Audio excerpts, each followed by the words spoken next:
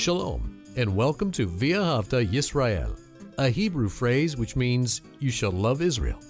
We hope you'll stay with us for the next 30 minutes as our teacher, Dr. Baruch, shares his expository teaching from the Bible. Dr. Baruch is the senior lecturer at the Zera Avraham Institute based in Israel. Although all courses are taught in Hebrew at the Institute, Dr. Baruch is pleased to share this weekly address in English. To find out more about our work in Israel, please visit us on the web at loveisrael.org. That's one word, loveisrael.org. Now, here's Baruch with today's lesson. Are you a true believer? Now, my purpose is not to place any doubt in your mind, but simply to remind you that in the last days, the Bible says that many will depart from the truth. There is coming a time of apostasy, which is a departure from proper doctrine. And what I want you to understand is this. There's going to be many people from within the church that were never truly believers. They thought they were, perhaps they were told that they were, but in actuality, they did not accept that gospel message. They believed that through the teachings of Messiah, that they would have a better life, that they would do things that would be pleasurable for them, that they would have success. They have believed a false gospel. And when things get difficult, and believe me, things are going to become very difficult for believers in this world as we approach the last days and enter into them. And many, as the scripture says, their love is going to grow cold. They are going to say to themselves, I never thought that by believing in this one called Yeshua, Jesus of Nazareth, that I was going to be persecuted, that I would lose things. I came to him to gain things. And what are they going to do? In difficult times, they're going to depart from the faith, a faith that truly they never had. There are many false teachers today. I was listening to an individual, and I'm not saying he's a false teacher, but when asked concerning eternal security, what is that? That is a biblical doctrine that says this: if one has truly been saved, they receive eternal life. And if you have eternal life, I believe it's just that, eternal life. You will never lose your salvation because the scripture says you have become a new creation. And I don't know of any scripture that says one is born again, regenerated, that new creation, that kingdom creation, and then they revert back to being unregenerated. There's no scripture that teaches that. And when someone says to the question, is one eternally secure in their salvation? If that person says, I don't know, then that person is not trained in the Word of God. When that person will say something to the effect, God is not going to save you against your will, well, I believe with that.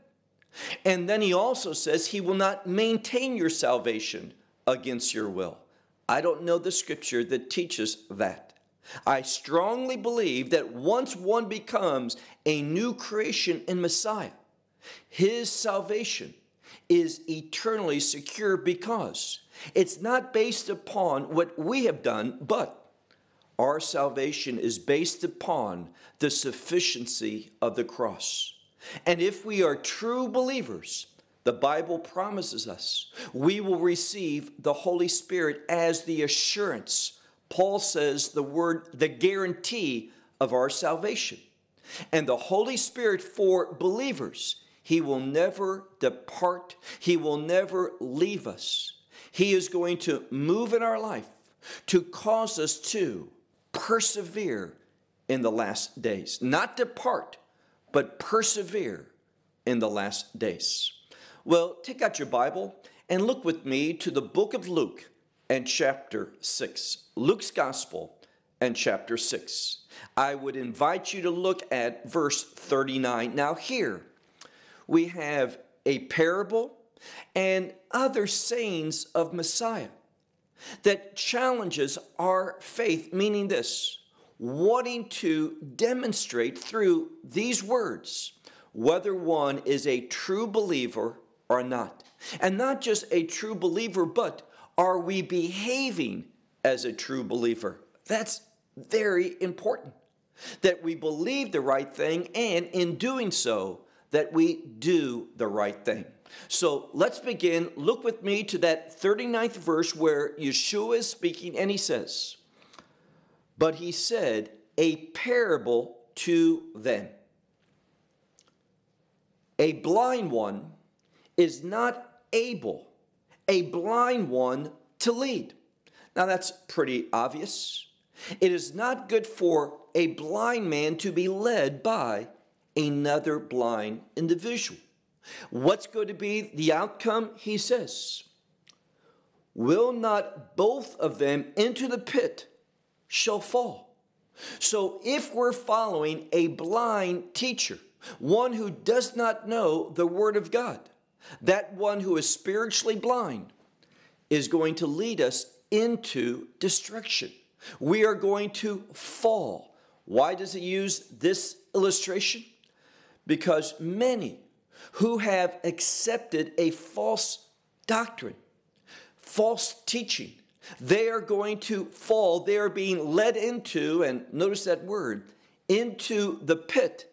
And that word pit in the Old Testament is used frequently as a place of destruction, as a place of punishment. So we want to follow those who know the truth and live out the truth. Look at verse 40. "A disciple is not above his teacher, but one who is trained thoroughly." Everyone who is trained thoroughly, he will be as his teacher. And what does it mean, he will be as his teacher? Well, there's going to be an agreement, but he is going to be as, and this implies he is going to demonstrate in action the same thing that his teacher demonstrates. There's going to be a consistency of not only doctrine, but also actions. And this again is an emphasis of this passage, that we not only know the truth, but we demonstrate the truth in our life. That's what true believers do. Look now to verse 41. "But why do you the speck in the eye of your brother, but the plank that is in your own eyes you do not notice?" Now, what does it say here? He asks the question, why do you see the speck in your brother's eye, but the board, the plank that is in your own eye, you do not notice? And this is simply a tendency that those things that are not right with others, we hone in on them. We notice them, but the big things that are wrong in our life, we don't pay attention to. That is not how a true disciple behaves. What does Messiah say here? Look again. "Why do you see the speck in the eye of your brother, but the plank in your own eye you do not notice?" Verse 42. "Or how are you able to say to your brother, 'Brother, allow me to cast out the speck in your eye, but that very plank that is in your eye you do not see?'" What does he say next? Hypocrite. And this is the problem. He's warning us that if our actions do not go along with our professions, then we are a hypocrite. And we don't want to be hypocrites. We want to be people who are gracious, who are kind, who are understanding, and who first understand the importance of getting our own life in order before we begin to criticize perhaps or speak concerning others who are also struggling in the faith. We all struggle. And therefore, we need to be gracious, and we need to understand a very important principle. And this is what's being referred to here, and that's this. If you see a problem in someone else's life, perhaps the reason why God showed you that problem is you have that same problem in your life. Many times the things that bother us, that we latch on to as a problem in someone else's life, we have that same tendency, that same issue in our life, and therefore we see it in others in order that we take notice of that same thing in our life. This is what Messiah is saying. Therefore, before you begin to criticize and think that you can minister to someone else, first, deal with it yourself. And then only afterwards, this is what he's saying, then afterwards, you're able to minister to your friend, to your brother. He says in the middle of verse 42, hypocrite, cast out first the plank out of your own eye, and then you will see thoroughly. And there's a change here. Usually we see the word blepo, which means I see. But this is a different word. Same root. The word blepo there is there in Greek. But there's the prefix dia, which means thoroughly or across. And what he's saying is this. It is when we go through the process of the ministry of the Holy Spirit, bringing forth fruit in our own life, and us dealing with our own issues, our own shortcomings, our own struggles, our own sin, that is going to prepare us for being able to minister to others. This word first speaks of priority. We need to see getting our own life in order is a priority before we think we can minister to others. So he says, hypocrite, cast out first the plank in your own eye, and then you will see thoroughly to cast out the speck in your brother's eye. Verse 43. Now he's talking about works. Are we saved by works? We are not. But works are important to God and should be important to you. Meaning this, we're saved by grace, not of works. It's by faith through the grace of God. It is a free gift. But having received that free gift through grace, our life is supposed to be conformed to the will of God. And therefore he says this, look at verse 43. For a good tree does not produce rotten or corrupt fruit. Just that simple. If it's a good tree, it's going to produce good fruit. So he says, verse 43, for a tree that is good fruit, it produces not rotten fruit, nor does a rotten tree, that is one that's corrupt, does it produce good fruit. So again, if there's a tree that is good, it does not produce rotten or corrupt fruit. And likewise, a tree that is corrupt or rotten does not produce good fruit. Look at verse 44. For each tree from its own fruit is known. So important. Now, trees, if you look, for example, at Psalm 1, oftentimes in the scripture, humanity is likened to a tree. Why? Well, you can look at a tree and see by many indicators whether that tree is a good tree, a healthy tree, or not. And the same thing for you and me as believers. We can see by one's fruit, and the implication here is one's behavior, one's actions, one's work, whether they are good, meaning in God's will, or whether they are producing the effects, the outcome of being spiritually corrupt, meaning unregenerated, not being born again, not saved. So he says, look again at verse 44, for each tree out of its own fruit We could say from its own fruit is known. 4, not from thorns does one gather, that they gather figs. So not from the thorns do one gather, or literally it's plural, do those gather figs. Verse 44, the second part. Nor from a bramble. Now, I had to do some research. What is a bramble? A bramble bush is a type of bush that does produce fruit, but it is full of thorns. Now, you can use its fruit, but if you do so, there's going to be some injury, very likely, in harvesting that. But the point is this. We don't, from a bramble, we don't gather grapes. Now, grapes have a special status within the Bible.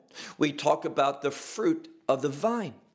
Grapes are associated, of course, with wine, and wine and grape juice, biblically, according to Jewish law as well, have that same status.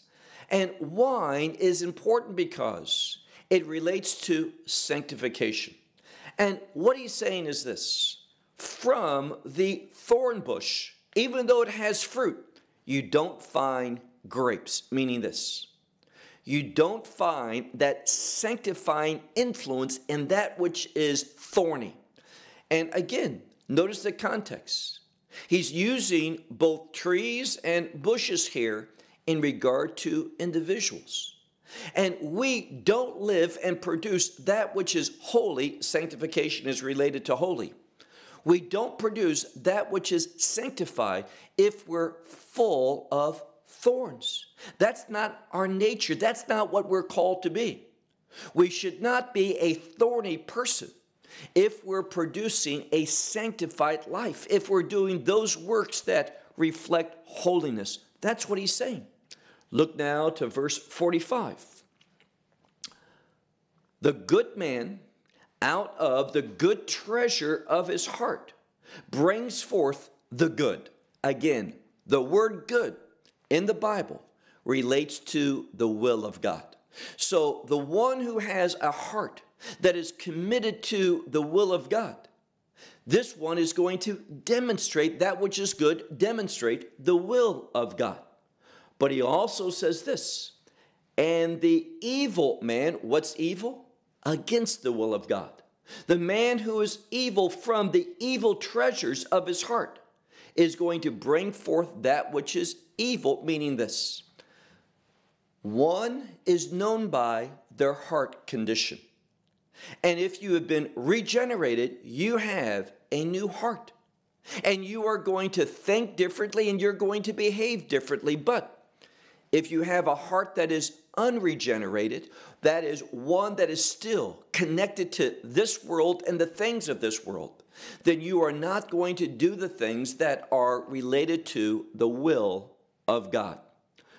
Look now to the last part of verse 45 where it says, again, that evil man from the evil treasures of his heart is going to bring forth evil. Why? For out of the abundance of the heart, his mouth speaks. Now, notice, we can discern someone by the fruit, meaning their actions, but also pay very close attention to the words, how one speaks, what that mouth says. Because we who have been regenerated, who now are a kingdom creation, who have been born again, it should affect, it must affect how we speak to one another. So we're not going to be thorny people. We're not going to be speaking things against God's will. There is going to be a submissiveness and a commitment to the will of God. Verse 46. But why do you call Lord, Lord? So he's speaking to individuals and he asked them a question. Why do you call me, speaking of Yeshua, why do you call me Lord, Lord, and do not do what I say? And this comes right down to the heart of the issue. If we acknowledge him as Lord, then that implies that what he says we're going to do. And what do we know about the teachings of Messiah?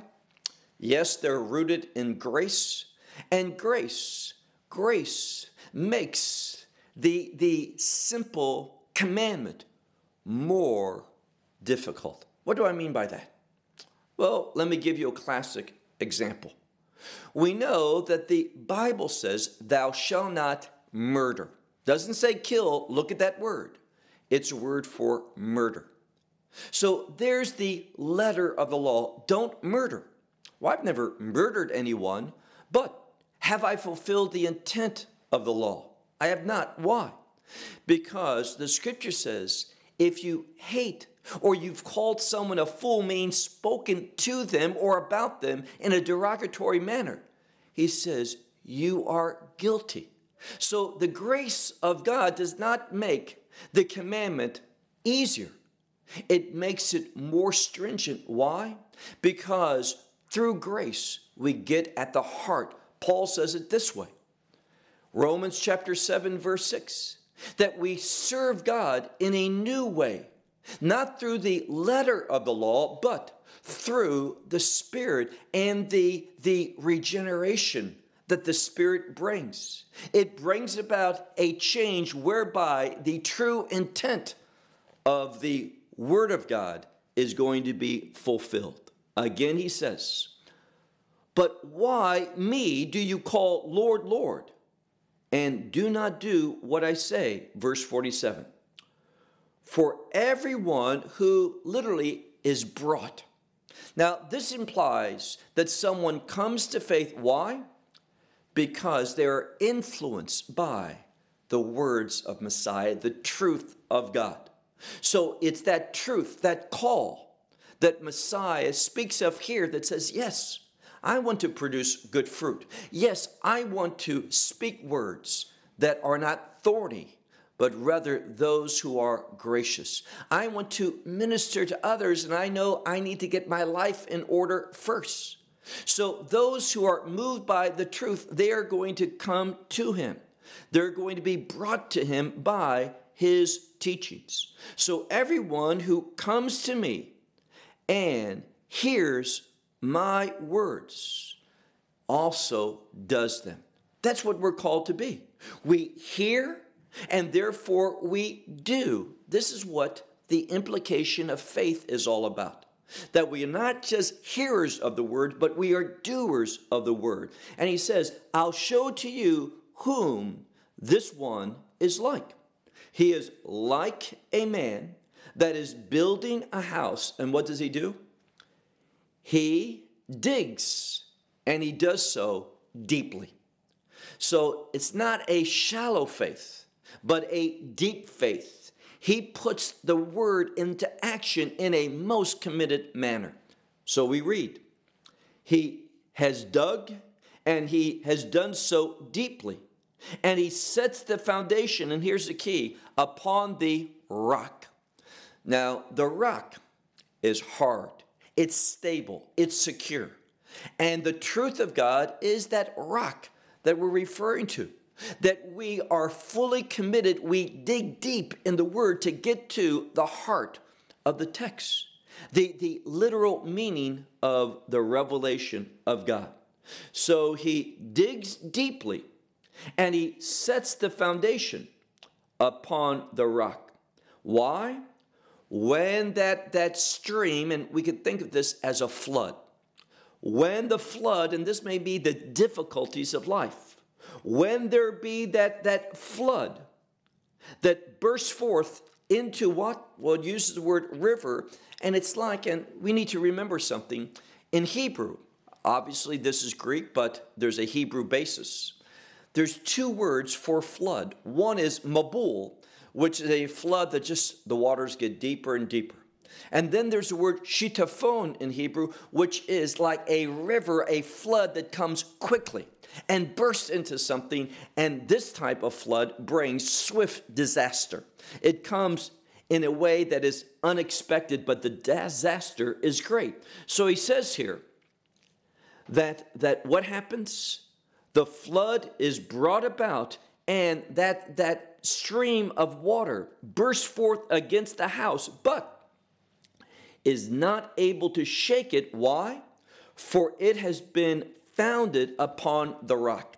Now again, pay attention to the grammar, because that house being founded upon the rock, or its foundation being laid upon the rock, is in a unique construction. It is in the pluperfect. Why is that important?